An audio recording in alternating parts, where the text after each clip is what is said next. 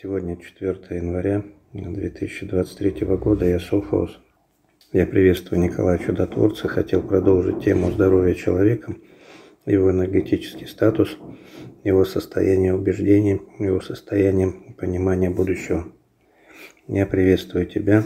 Как мы говорили, уже статус веры человека в самого себя, в свое будущее, в свои представления, основанные на конструктивных коэффициентах, на радости, счастье, свободе, гармонии и творчестве, гораздо важнее, чем те события, которые сейчас происходят с вами. Многим нравится простая жизнь, многим нравится гулять в компаниях, общаться, просто делать то, что им предлагает сценарий. Но очень многие люди сейчас выходят из этого сценария, и выходят не потому, что сам сценарий их выталкивает, это не так, а выходят потому, что у них есть понятие расширения, чувствования пространства.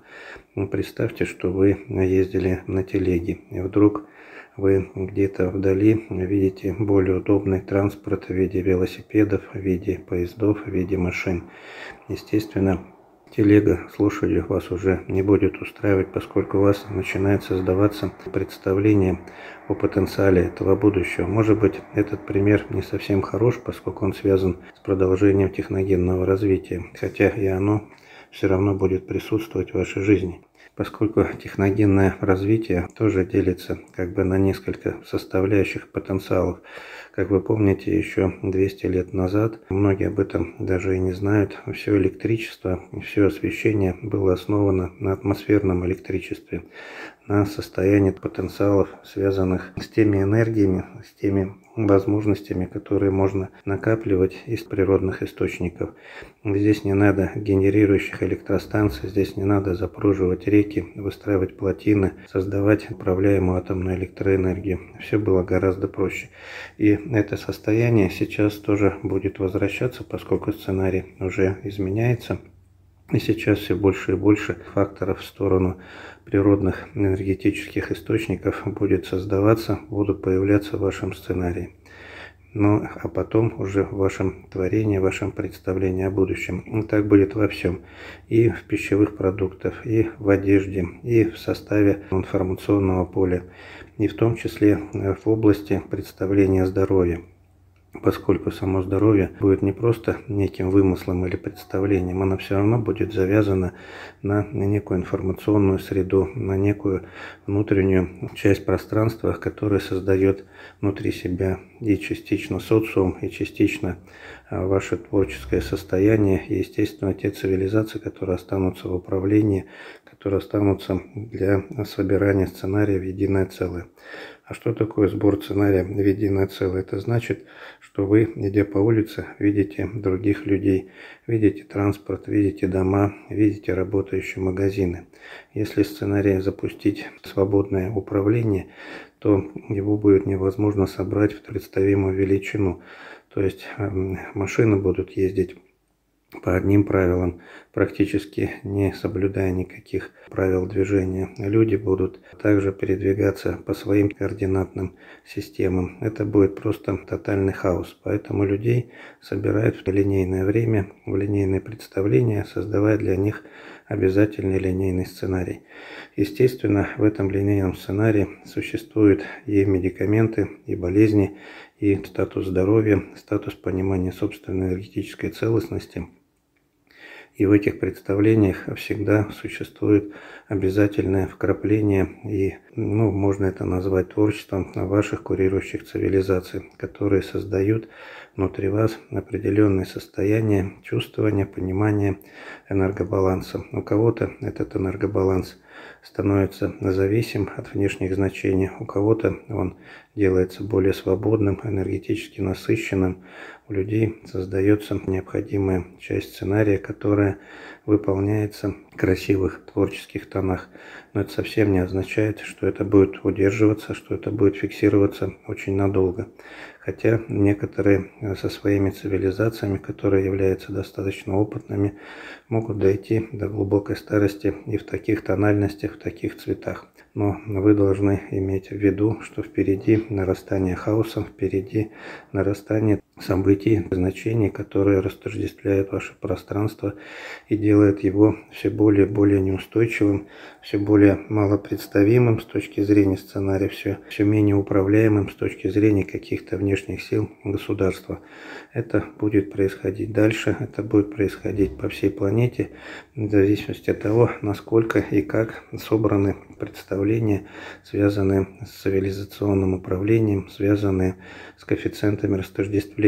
Поскольку если государство находится в системе законсервирования, значит в этом государстве основная инкарнационная среда именно такая, которая требует этого состояния, то есть пространство 3D.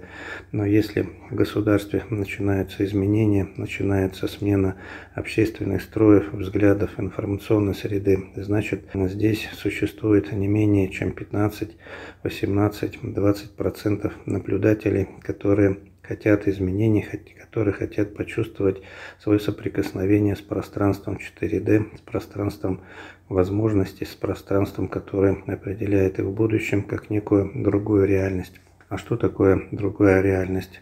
Мы уже говорили, что другая реальность – это уже вложение человека в собственную судьбу, в свое состояние, в свои представления, в свой организм, в свое состояние энергетической насыщенности, свой способ общения, свои коэффициенты, которые расширяют человека и создают у него совершенно другие пространственные перспективы, состояния. С одной стороны, это просто слова, с другой стороны, если попробовать, если собраться вместе хотя бы ненадолго, то эти пространства ощущаются, они соединяются, они превращаются в прекрасные пазлы, в состояние очень высокого полета, в состояние совершенно другого восприятия.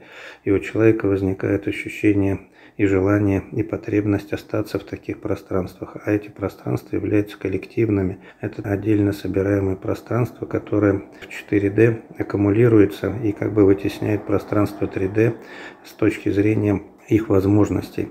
И получается, что если вернуться к состоянию здоровья, то состояние здоровья – это, как я уже говорил, это разность между восприятием человека через разумную систему, через внутренний мир и через сознание. Чем больше у человека директивных мыслеформ, сознания, восприятия значений 3D, и тем меньше он верит в ту систему управления, которую ему предлагает вышестоящая система.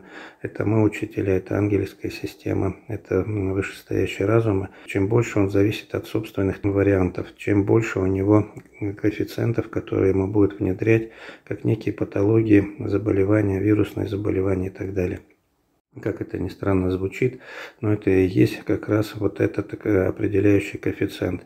Чем больше у человека понимания разумности внутреннего мира, тем меньше он зависит от будущих представлений вирусных заболеваний, заболеваний любого типа с точки зрения своего состояния. Он начинает создавать представления, он создает свои перспективы, он создает свои внутренние резервы, он начинает соединяться с другими людьми, и тем самым у него начинают растворяться те значения, которые уже представлены сейчас, как некие патологии, повышенное давление, сахарный диабет, зависимость от наркотических средств, зависимость от пищевых продуктов и так далее. И все эти представления начинают изменяться.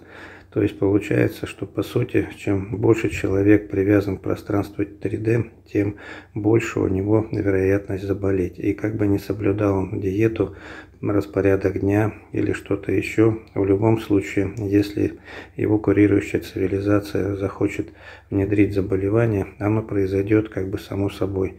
Раз и заболел раком, вдруг возник сахарный диабет, а вроде как и ничего не нарушал. Получил травму, получил состояние аутоиммунного заболевания. Произошли события, которые стали большим напряжением и вызывает депрессию, бессонницу, страхи и так далее. Здесь все это относится к пространству 3D. Если человек создает собственное пространство, то они как бы вытесняют этот сценарий, выдавливая его на периферию, делая его малозначительным, делая это пространство решающим, контролирующим, а пространство 3D как бы уходит на оболочечную среду, как бы начинает создавать просто фоновые значения, которые для человека уже не являются основными.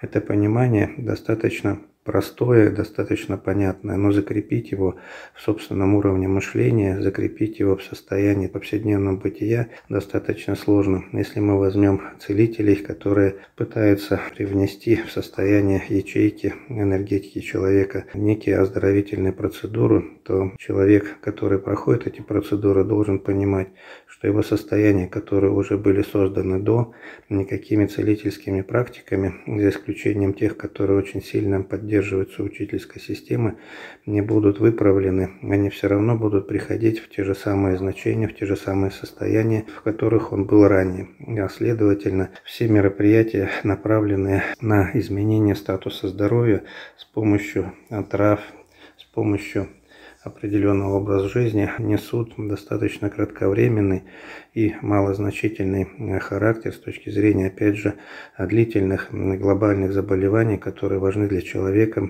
для его понимания, о чем он будет болеть в старости и вообще как он будет себя чувствовать. И здесь, опять же, мы возвращаемся к сознанию. Само сознание делится, опять же, на некоторые принципиальные состояния. Есть цивилизации, которые естественным образом создают в человеке подавленные системы через сутевые программы, через образ жизни, через его осознание себя, через общение, через социум, через отношения близких.